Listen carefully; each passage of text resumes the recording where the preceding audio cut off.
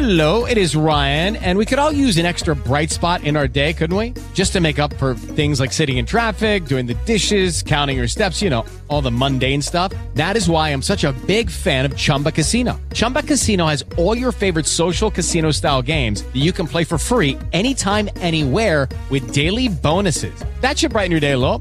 Actually, a lot. So sign up now at ChumbaCasino.com. That's ChumbaCasino.com. No purchase necessary. VGW Group. Void where prohibited by law. See terms and conditions. 18+. It is Ryan here, and I have a question for you. What do you do when you win? Like, are you a fist pumper, a woohooer, a hand clapper, a high fiver? I kind of like the high five, but if you want to hone in on those winning moves, check out Chumba Casino. At ChumbaCasino.com, choose from hundreds of social casino-style games for your chance to redeem serious cash prizes. There are new game releases weekly, plus free daily bonuses, so don't wait. Start having the most fun ever at ChumbaCasino.com. No purchase necessary. VGW Group. Void where prohibited by law. See terms and conditions. 18+. You're listening to Boobies and Newbies, brought to you by the Frolic Podcast Network. This episode is brought to you by Kensington's newest title from Minerva Spencer, Outrageous. Calling all my fellow Bridgerton binge watchers, have you been longing for a historical romance to satisfy that Regency craving? Then may I present Minerva Spencer's Rebels of the Ton, a series that celebrates women who break the mold to follow their dreams and personal desires. This series is all about a younger generation that has no qualms about breaking the strict rules of Regency-era London. How badass is that? If you're a fan of modern-feeling female characters in a historical setting, turning expected tropes upside down, and of course, swoon-worthy heroes, then I have zero doubt that you will enjoy Minerva Spencer's work. In Outrageous, the second installment in the Rebels of the Ton series, the heroine kidnaps the hero and threatens to have her way with him instead of the other way around as they race to the Scottish border. Do you know how long I've been waiting for this story? I, for one, would love to see a lot more handsome hostages in historical romance. Whoa, say that 3 times. You can find Outrageous by Minerva Spencer wherever books are sold. Find out more at kensingtonbooks.com. That's KENSINGTON books.com. And now, back to the show.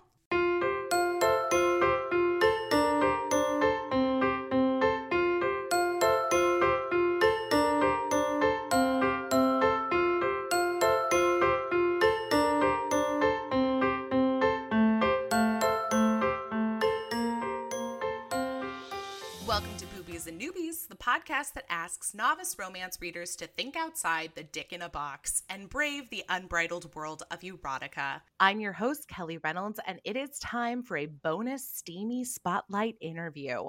I hope everybody has been enjoying our month of Spies in Disguise thus far. I know I have.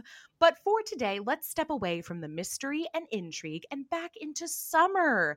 S'mores by the fire, camping with friends, enjoying the salty beach air, or if you aren't located near the beach like I am, a salty beach air candle will do ya. You can pick one up at your local Home Goods.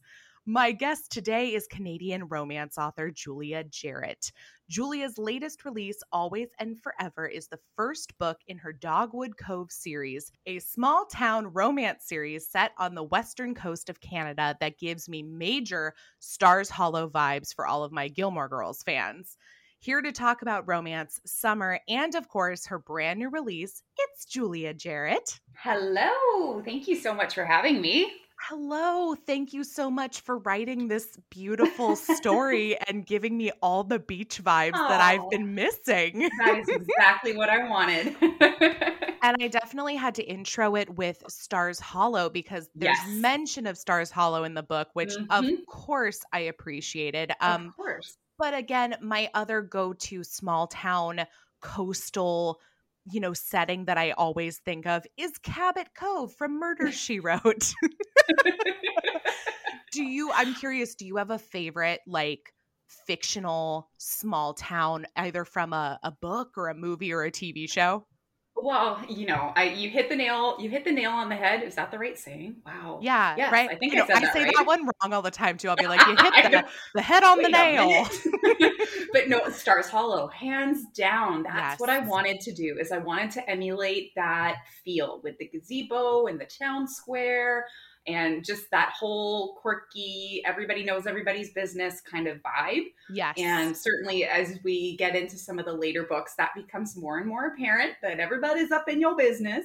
But I love Star Wars Hollow. I loved Gilmore Girls. I rewatched that show countless times. Mhm. So it had to happen.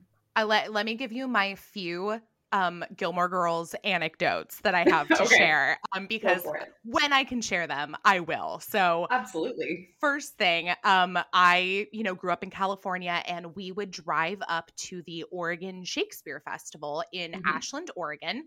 It's fantastic theater festival in general. And Mhm. they were putting on a production of King Lear one year, and starring as King Lear was none other than Taylor Dozy. Oh my God. I know. Oh, oh. I can't picture that though. Like that just Yeah. that's I mean, he looked a oh. little older. He had a Mhm. little bit more beard. Mhm. But I just was like, it was so hard to watch and like not think about him trying to like call attention back to the town hall meeting. We're yelling at people in his grocery store.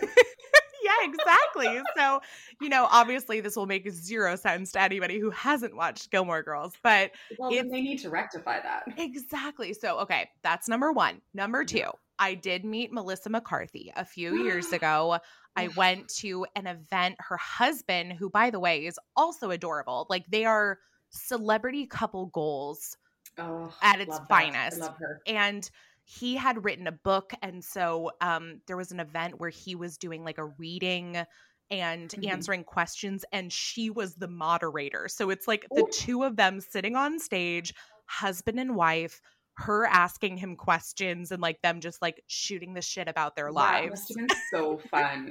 Yeah, so So fun. sweet. And so I got them to sign the book afterwards, and I told her, I was like, hey, I want you to know, like, my mom and I grew up watching Gilmore Girls. We've always thought of ourselves as like Gilmore Girls, and Yeah. it's so great. And she was like, oh, thank you. Cute as a button, like Yeah. as you would picture her to be. So Absolutely. I have a there lot you of go. Suki in me in terms of like the awkward, clumsy, getting into all kinds of trouble. Like that is me. she's the best. Like Yeah. I can't believe that there are so many people in the world who know Melissa McCarthy from like the hilarious movies like Bridesmaids and Spy, Right. which I love them, but Mhm. that they don't know about Suki I from know. Gilmore Girls. And to be It's fair, sad. we have to make sure people know it's Suki and not Sookie, because Yes. Sookie is a whole Suki. other Suki, a whole other show. I'm going to apologize now to listeners who hear my dogs bark in the background because they don't know how to shut up. Oh, but that's okay. Precious babies. It's real life, right? Yeah. My puppy is currently laying next to me grumbling because somebody probably walked past the house. Oh, That's what? what she does. How many dogs do you have? We have two. I have a 4.5-year-old rescue from Guatemala, and then our new baby is 8 months old, and she's a Taiwanese mountain dog. Oh my So we goodness. just got her like a month ago. So she's Oh. still settling in. How exciting. And what are their Yeah. names? So the one from Guatemala is McKenna, named after the beach in Maui. Oh, nice. And then our Taiwanese one came with her name. So her name is Zoe. Oh, I Yeah. have to say, I always giggle when I hear animals having like human names. Yes. Like, I mean, because I just always think about like, dogs and cats being named like, I like after foods or after Yeah. like characters. Mhm. But when you meet like somebody and they're like, hi, this is my dog, Kevin. I'm just like, what? You need to go on Instagram. We're totally getting off topic here, but you need to go on Instagram and look up Useless Farm. It's this woman in Okay. Ontario, and she runs like an animal sanctuary, and she has totally random animals like llamas and Love it. emus and chickens, and she names them all like old man names. Yes. And you know what? Oh I God, think they're so that's funny. okay. Like Bernard and Oh, yes. I don't know why Bernard is the only one coming to mind, but yeah, I will go definitely Walter. check it out. Like, you need a Walter. Walter, and you know what? I've met multiple dogs named Walter, so there you go. Yeah, we have a friend named Walter, but I don't know if I know Human any dogs. or dog? Human. Okay. Human friend. We have those too, besides the animals. But Right. Anyway, Julia, tell me please a little bit about your romance origin story, both as a reader and a writer. Oh, okay. As a reader, gosh, I don't even know how far back it would go. But I mean, I remember picking up old historical romances that my mom had and reading them. I went through the Outlander phase, and then I kind of moved into the paranormal with Kelly Armstrong and Sherry Lynn Kenyon and all those kinds of things. But it was probably pretty recent that I actually started getting into romance. And it was when I got an e-reader. So that suddenly I had, the world at my fingertips kind of thing and could just binge read because I'm a really fast reader. So it's always hard to keep up. I read everything though. I mean, the only things that I really don't do is young adults and sort of the more dark romance, just because I like it to be happy. And I mean, in terms of writing, this is my joke that I always tell people is it started on a dare from my husband. We were camping. Really? Seriously, we were camping like 3 years ago, I think. And we were having a conversation after the kids were in bed going, man, what am I going to do? Because I had left my job as a social worker to stay home with the kids, but both kids were going to be in school. And I was like, well, what the heck am I going to do with my time? And he was teasing and he's like, you read so many of those goddamn romance books. Why don't you just write one? And I was like, funny. For every time I've heard a phrase like that. Well, but the joke's on him because now it's like, now I have like 6 books out and 4 more coming. So thanks, honey. Yeah, good job. No, he loves it. He loves it, actually. He thinks it's really cool. So he likes to take credit for it. Oh, I'm sure he does. That sounds like a husbandly thing to do for sure. Yeah, I let him. I love it. Well, that's great. And what's so funny is I feel like the more people I talk to about, how romance came into their lives, it seems like everybody either started with, contemporary or historical, that it's like you started with one and that became like the main focus for a good amount of time before people discovered the other. So for you, it was historical, it sounds like. And then I think so. I mean, honestly, like I said, it's been so long. I just remember I would read these stories and I loved the love story. Like that was the part of anything that I read that I resonated with the most was the love story. So it didn't really matter what it was. As long as there was a love story, I enjoyed it. And then it just sort of, spiraled into reading romance. Yeah. And then eventually writing it yourself. Yes. That's great. Well, and so what have you been reading lately? I mean, do you find that you gravitate more towards reading books similar to what you write, or are you one of those authors who has to like steer clear of something similar to what you write for fear of, accidentally writing something into your book that's like resembling something else? Right. Well, I mean, at the end of the day, honestly, everything has been done before. So it is all about just putting a fresh spin on stuff. But I read just about anything contemporary. I love rom-coms. I am not funny enough to write one, so I never will. But I love rom-coms. I love the super steamy, super sexy, alpha males. Right now, I'm binge reading Shel Bliss's Heatwave series. Ooh. So the second generation of Gallows. Yes. And just loving it. Yeah. So, but I don't necessarily avoid the small town like what I write. I mean, Megan Quinn, Claire Kingsley, they're some of my favorite authors. I love their small town books. Yeah. You just named 2 of my favorites as well. Yes. The Port Snow series from Megan Quinn. God, I love it. I love it so much. Those boys. Oh. Well, and Claire Kingsley and Lucy Score have that great series about the brothers. Yes. Yes, the whiskey. Was it Whiskey Spring? No, Bootleg Springs. Bootleg Springs. That's what I'm thinking. Yeah. So, and I mean, one of the early romance writers that I started reading is another Canadian, and she's actually the one that convinced me to start setting my books in Canada, and that's Zoe York. Oh, I love Zoe books. So I started with her. I didn't even realize she was Canadian because I actually started with one of her military series. I think it was like the Seals in Paradise or something like that. And then just kind of started going down the rabbit hole of all of her books. And when I started writing, she and I connected a couple times. She's just an absolutely amazing woman. And, you know, gave me a lot of help when I was just starting out in terms of how to write blurbs and how to market and what kind of choices to make. So when I was looking at my new series, we were talking about where you set books. And it was largely her influence that convinced me to start writing books set where I live. Oh, Yeah, because my early stuff is all set in the States. And so it wasn't true to me. So right. Not as authentic. No, I totally No. get that. And Zoe, yeah, her books are great. And Zoe also writes under Ainsley Booth, right? She does, yes. Oh my, those are some Yeah.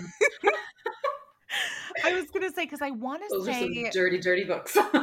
yes, they are. And how I love them. Oh, yes. I think I've read, I'm trying to remember, you know, it's been 4 seasons of the podcast at this point, and Yes. I want to say we did do an Ainsley Booth for the podcast, but Mhm. I'm blanking, and so I'm definitely going to go back and see if I can find it. But Oh, yeah. that being said, we've definitely given some excellent recommendations in the last few minutes for Yes, she's people got some to good ones. check out, both on the hotter side and, you know, sweet small town romance. There's no reason a small town romance also can't be, you know, piping hot, as we Well, absolutely. both know. Yeah. One of the bookstagrammers that I'm friends with, she described me perfectly. She's like, you're a Hallmark movie, but with sex. That is the ultimate, like, And I'm like, description. yes, I I'm good with mean, that. that is a high compliment. That is high praise. You should be I am very okay proud with of. that. Yep. I love it. Well, okay, let's talk about your new book. Once again, the book is Always and Forever. It is the first in a new series, and you know I'm going to want to know what's coming up next, but we are not going to get ahead of ourselves yet. Yes. So, first things first, Julia, would you mind giving everybody a brief synopsis for the book? Oh my goodness. I will do my best, of course, I without know, having it right in front of me. The worst question, isn't it? Like, everybody hates it. Well, it's hard to like think of it on the fly, and I don't want to just read the back cover blurb because anybody can do that. So Always and Forever centers around Summer, who is our female main character who grew up in Dogwood Cove, but then moved away when her parents had a fairly ugly separation. So she's been traveling the country, never really feeling settled, never really felt like she was at home, that kind of thing, wandering spirit. And some sad news brings her back to Dogwood Cove, where she reconnects with some of her childhood friends, including Ethan, who happens to be the older brother of her best friend. She's got some renovations to do on a beachfront resort, and Ethan looks pretty damn good in tool belts, so he helps her out. And flannel. Don't forget the flannel. Oh, the flannel. All the lumberjack vibes with Ethan. And, you know, as happens in these romance novels, the sparks, they do fly. And slowly their friendship turns into something a whole lot more. And she realizes that she has found home, and home is Dogwood Cove, and home is with Ethan. That was a great synopsis. Well, I don't know thank you. why you were doubting yourself at the beginning. Like, that was so concise and so spot on. So well I'm done, trying not to you. give too much away, you know. We want people to buy the book. Yes, and I will say, and this isn't to give away too many spoilers, but you know, something that does happen in the first chapter. I do just want to issue like a small content warning Go ahead. that, you know, this book does deal with the aftermath of the death of a parent. We Yes. have some separation anxiety for our main character, but aside from that, it's fairly low on the angst. It's fairly high on the heat. So just know that going into the book, you know, for everybody looking for a steamy summer read. Absolutely.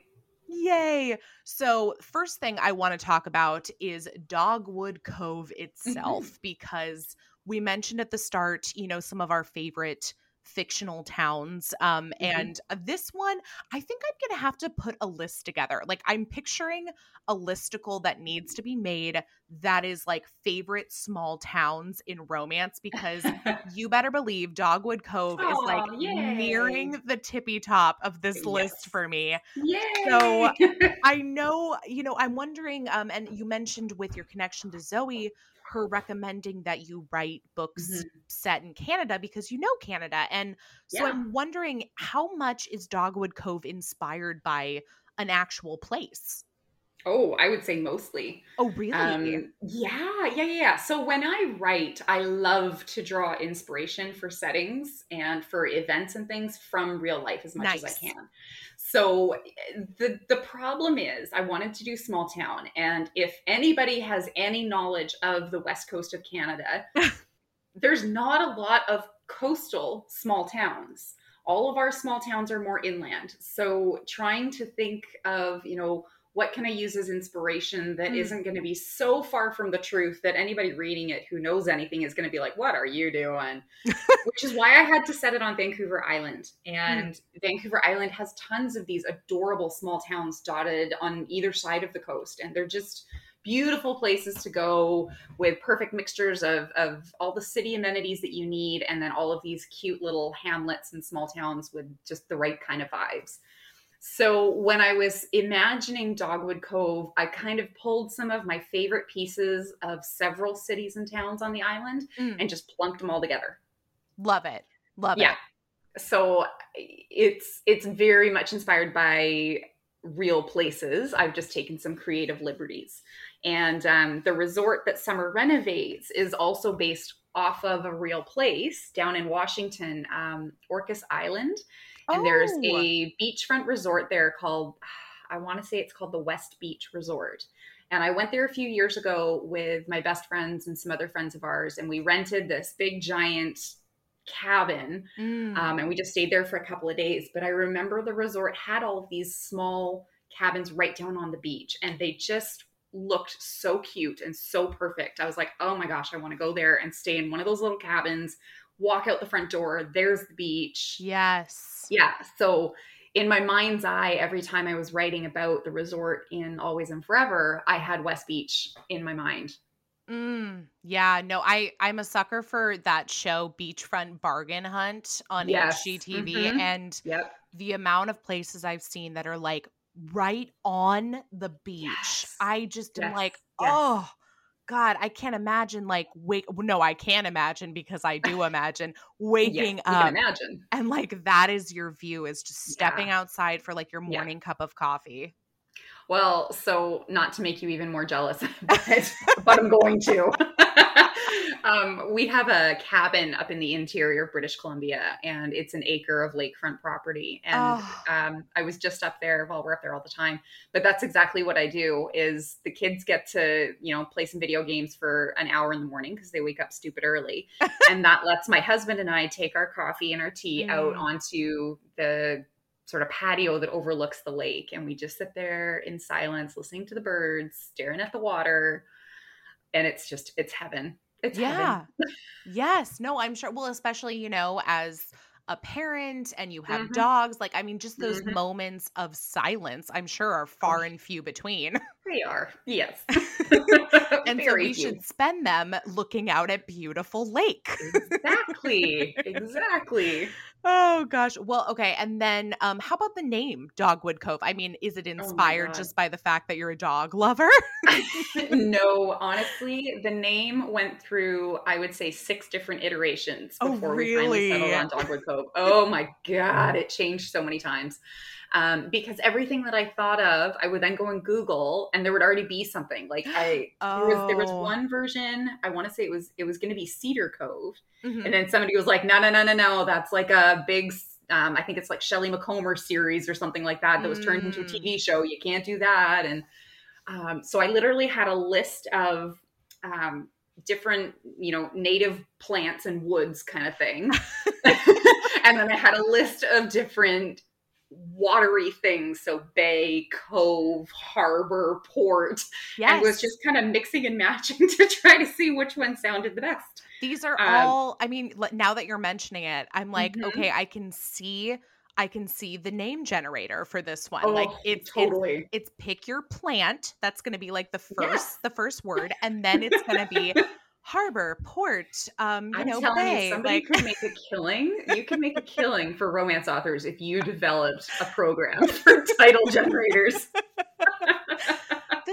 There's your next business opportunity. Yeah, something to think about. I'm gonna put that one in the back pocket and think about that.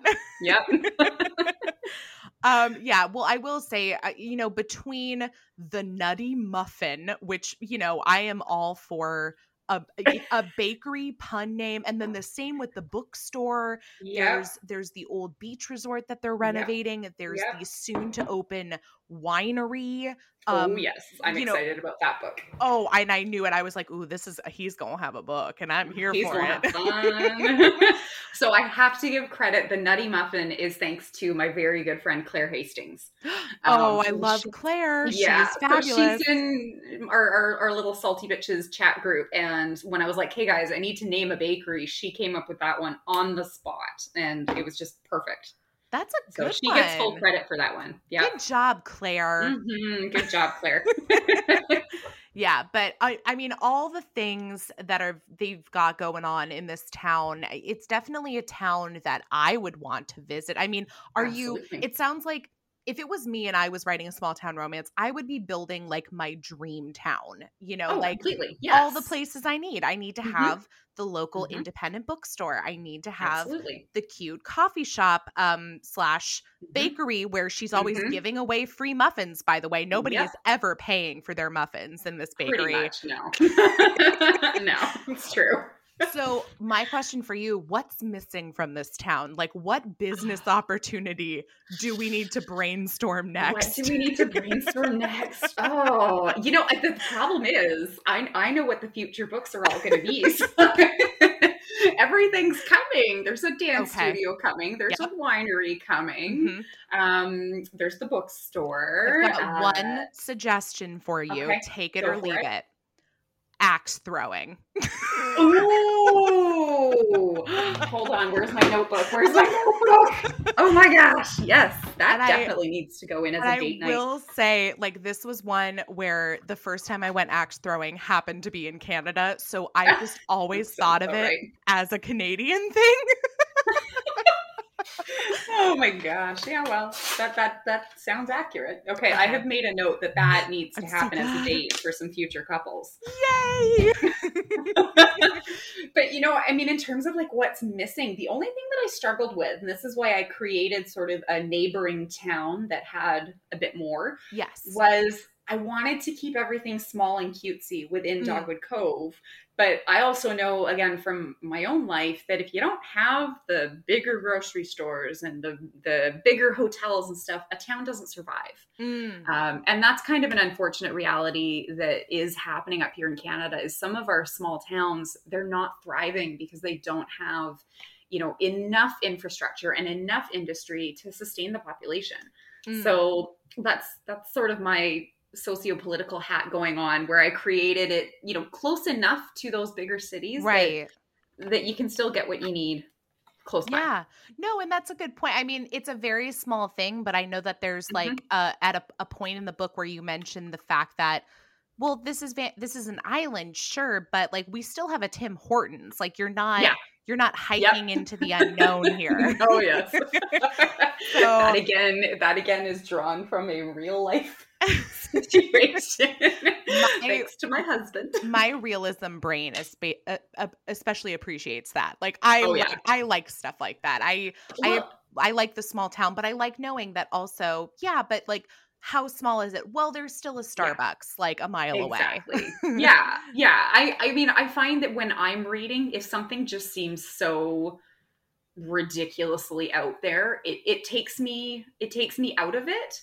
But I do think it also depends on your knowledge of the area. And so, I mean, for the average American reading this book, you have no clue what the West Coast of Canada is really like or Vancouver Island is really like. So it's easy to suspend reality and just believe everything I say.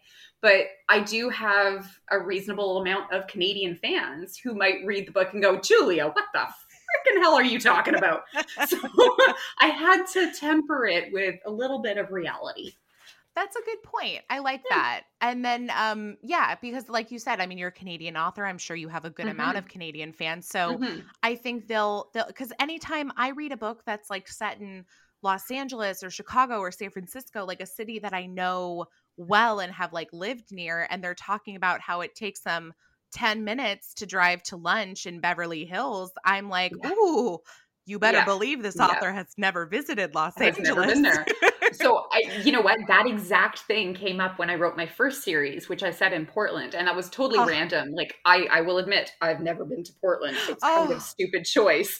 But I really wanted like that reality, that realism was important to me. So when I was writing certain scenes, I was Googling how long does it take to drive from here to here, you know, to make sure that it stayed true to real life where it needed to. Well, as somebody who's moving to Portland later this month, you are more than welcome to come visit. I'm coming. Yes. Well, take me to all the good food places, please. Oh, we will. That's basically how I live my life, is going food place to food place. Excellent. So back to the book. Yes, right. That. I will say one of the other things that I really like, and it's not a major part of the book, is the fact that our group of leading ladies, who I'm sure are each going to get their own story in due time, they have a romance novel book club. Yeah, and they do. I like that you have all these like subtle comments about like the romance genre in general, like within their discussions.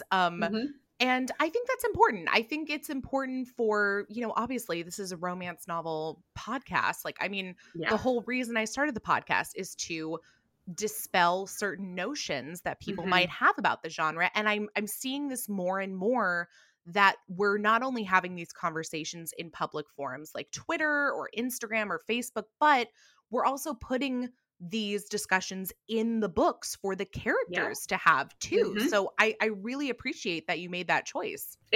I think it is important. I mean, gone are the days, or hopefully gone are the days where we have to be embarrassed to say that I'm reading romance. You know, when people ask what I'm doing, I tell them I write sexy books, and, you know, I still get looks of surprise from people, but by and large, people are starting to be like, whoa, that's really cool. That's awesome. That's great. So I think, you know, the tides are changing because of the conversations we're having, and putting those conversations into my books is just, it's my way of adding one more layer into, you know, the fabric of everything.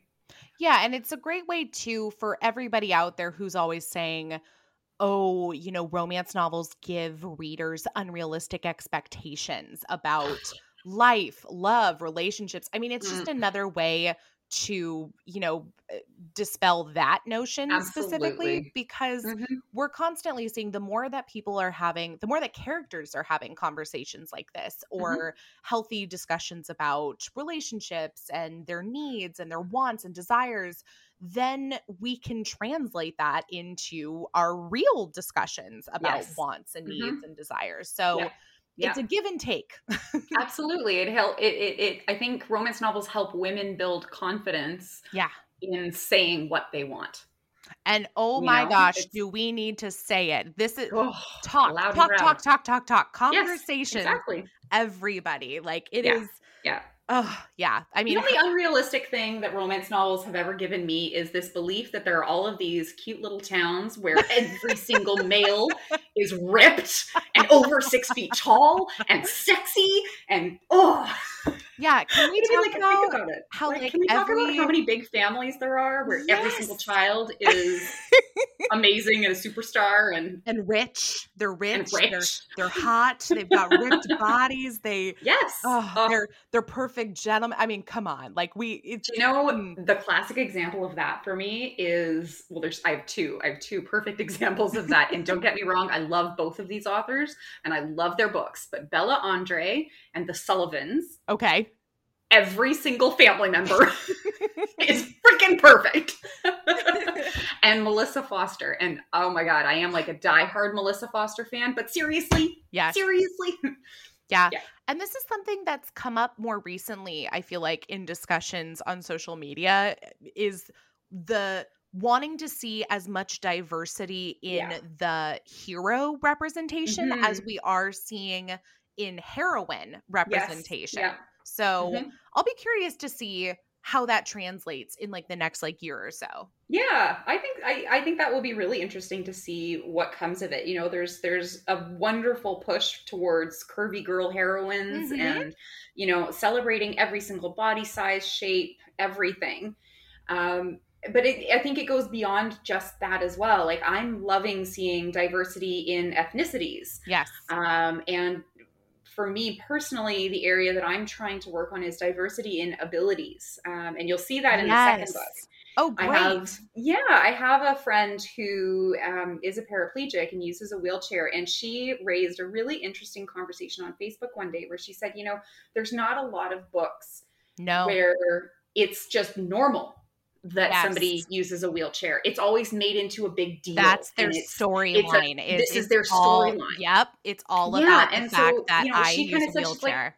And so she said, I would love to just see it normalized, you know, like I pushed Granny's wheelchair across the street to help her, blah, blah, blah, blah, blah. Yeah. And so I worked with her on the second book, and there's a side character that has a fairly prominent role who uses a wheelchair. And every time I would write a scene with that character, I would message my friend and just say, hey, is this normalizing? Is this the way it would just be? Because I didn't want it to be a big deal, but I wanted it to be clear, like, hey, people with different abilities are part of society as well, and therefore should be represented in books. Oh, I totally agree. And that's what sensitivity readers are all about. And exactly. I mean, that's a great example too, you know, for any authors or aspiring authors that might be listening, just to take note of the fact that I think because there's been a greater call to action in the last couple years for representation, especially for sexuality, body types, and ethnicity, that people sometimes get a little scared that I don't want to misrepresent somebody. Or I'm a cisgendered white woman. Is it okay for me to write from the perspective of a Black disabled body? You know, and so I think there are ways to go about it in a safe and sensitive way. And part of that includes extensive research. And the other part of that includes sensitivity readers. Absolutely. Yep. And I think, I mean, for me personally, it's also step outside your comfort zone, but only step so far. And that's fair. For me personally, I wouldn't say never, sorry. Right now, I would not feel comfortable taking on writing a character who is a different ethnicity from myself, or who is a different sexual orientation from myself. I don't feel that I could do it justice. I don't feel that I have the people in my life who could help me make sure that I did it justice. That's fair. Which is why I'm tackling the disability side of things, because I do have people in my life with different abilities that I would feel comfortable reaching out to and saying, hey, can you read this and make sure that I am, you know, doing your life justice. Yeah. If that makes sense. No, so. I think that's great. Well, and I'm with you. I don't think I would ever necessarily write from the perspective, like the direct first person narrative of someone so different from me, but that's no excuse not to include different perspectives within the book, because otherwise we are just reading, you know, white America. Totally. And I certainly have done that with sort of secondary characters. In the third book in my Lucky Strike series, the heroine's brother is a gay man who is in a marriage with another man. And so I said that really awkwardly. You get what I'm saying. Anyways. It came off really awkward. So, you know, I agree with writing them as secondary characters, again, trying to stay true and checking things over with people that can speak to, you know, whatever you're writing. But in terms of the main characters, tread carefully and have those sensitivity readers who, you know, will be brutally honest with you if you're going off course. As they should be. Now that you've sort of alluded to some of the things that are coming up in the series, I'd love to know just sort of what are you envisioning for what's ahead in the world of Dogwood Cove. Like Sure. you've just released the first book. Do we Mhm. have dates for the next few books? Do we have We ideas of do. who comes next? We do. So there is a lot coming. So depending on when people are listening to this, there might actually be a free novella as part of an anthology that I'm in through the Hot as Fuck Romance Club. Love it. So yeah, so there's a free little side story that involves the Summer Solstice Festival that is at the end of Always and Forever. And so that is going to be a freebie download on BookFunnel for July and August. And I will try to make sure that Kelly has the link for that. Yeah, because what's a small town romance without a festival? I mean, come on. Absolutely. You have to have the festivals. So that's what's next. And then in September is when book 2 is coming out. And that is Mila's story. So Ethan's sister gets her little love story. And oh my God, I love that one so much. That one was the most fun to write. So it is a fake relationship. Between Mila and the town veterinarian. So we've got all the fun with those two. You're giving me like some Schitt's Creek vibes and fake dating. Like I am here for all of it. That one was a lot of fun because Mila is just this sassy little spitfire, and I just love her. So that is coming September. And then in December, there will be a little Christmas novella with everybody's favorite elementary school principal. Oh, I love that. Yeah. So Reed gets his little love story in Christmas. And then the 3rd, 4th, and 5th full length, which will be the 2 other girlfriends, Paige and Serena, will get their stories. And yes, our winery will get his story. Yes. And those are all going to be in 2022. Okay. So probably January and then April and then summer is kind of the tentative timeline. I love a woman who plans ahead. I am obsessive like that. I've got other stuff kind of in between sprinkled in. So, but that's the Dogwood Cove schedule. Yay. Well, and I love that you're releasing this first book in the, hot summery months, because I think they're, obviously this month on the podcast, we're doing Spies in Disguise as the theme, which this book is not, but definitely not, but it is still July too. And so I think this is a perfect book for us to talk about just sort of in the middle of summer, because there's so many great summery vibes within this book. So if people are just looking for the book to take to the beach with them, or the cabin, the lakefront cabin with the children. This is your quick and easy summertime read. Exactly. Yep, for sure. So, in between all the spies and like mischief, you can pack in a nice summer book. Lighten it up a bit. Yeah, on the coast of Canada. Yeah. Why not? Exactly. Come check us out. We're kind of fun. Yeah. And then I know you mentioned you've got some other things going on in between as well, but is there a story that you are dying to write? A tale that you have not told yet that haunts the depths of your brain? Oh my gosh. I have a couple. So I keep a notebook with all of my ideas. Of course you do. Of course I do. There's a couple stories that I really want to write. I'm not sure if they'll fit in Dogwood Cove or not. So they may be part of a future series. But in terms of within Dogwood Cove, I cannot wait to get my hands on Finn and the winery. So good. Yes. So that is actually the next, I think I can't really decide who's going to get book 3, but I think Finn's going to get book 3 just because I really want to write him, because I know in my head what his story is going to be, and it's going to be friggin' hilarious. So I love it. Well, I love him already, and I've only just gotten a taste of him in, Always and Forever. So he is the city boy out of water coming to the small town going, what the hell am I in for? That's the best. That's actually one of my, I love the trope of just like the fish out of water, specifically going from like the big city to the small town. Do you have any favorite tropes that you both like love to read and write? Do you know, I don't pick favorites. I will read and write anything except for the super dark bully romance. Okay. Otherwise, I will read and write everything. I love single dads. Okay. Oh my gosh, yes. So all of my series have a single dad in them somewhere along the line. So all of them have single funny. dads. You know what? I love that too, but I don't know if I've ever actually heard somebody say that like that's like their absolute favorite go-to. So I love that. That is one of them. Yeah, that is definitely one of my favorites. I mean, as I said earlier, like I also really enjoy the rom-coms. So the off-the-wall, crazy, goofy, you know, I'm thinking Pippa Grant, Max Monroe, that kind of like silly. I love that too. But yeah, give me a good single dad. And it doesn't matter. It can be dad by biology or dad by choice. I don't care. I love it. What is it that draws you so much to them? I'm curious. I just think there's something so damn sexy about a man with kids. Like there is. Some of the sexiest moments with my husband would be like watching him cuddling our boys when they were babies and snuggling them. And I just, you're like, oh baby. Oh my God. Yeah, I love it. Yes, there's nothing hotter than a really sexy guy with a baby.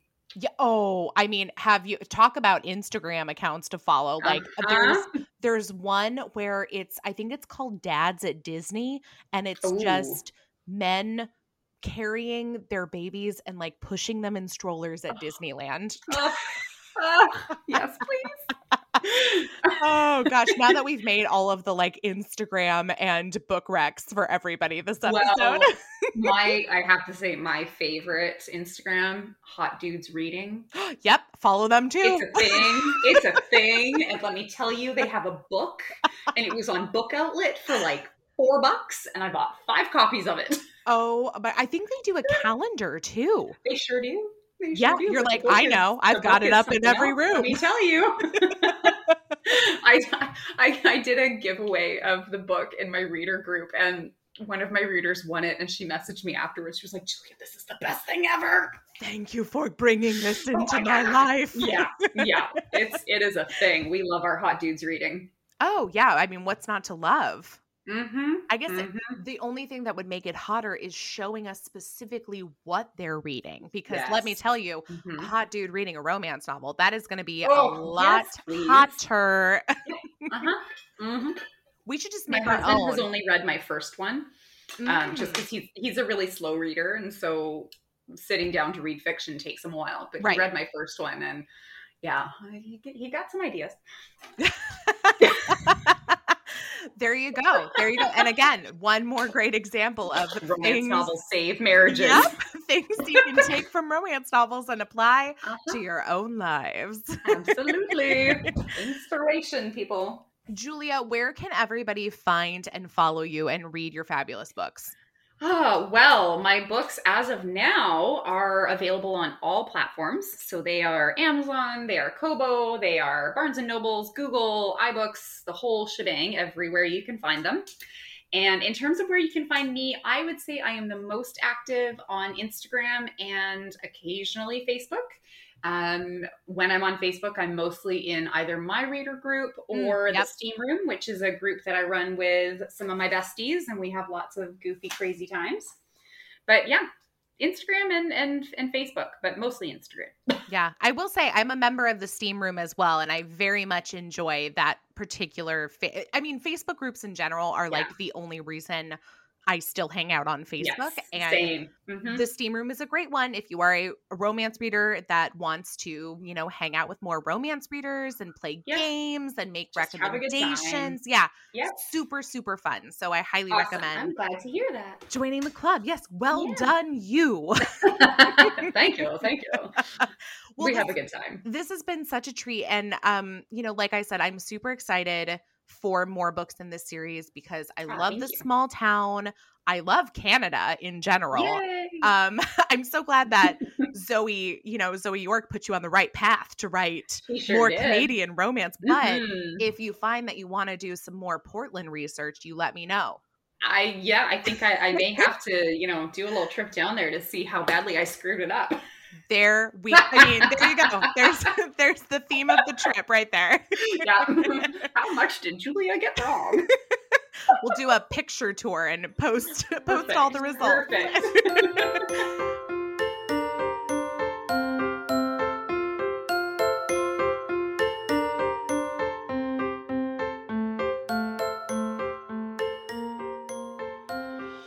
Thanks so much for listening. Boobies and Newbies is part of the Frolic Podcast Network. Find more podcasts you'll love at frolic.media/podcasts. You can follow Boobies and Newbies on Facebook, Twitter, and Instagram at Boobies Podcast.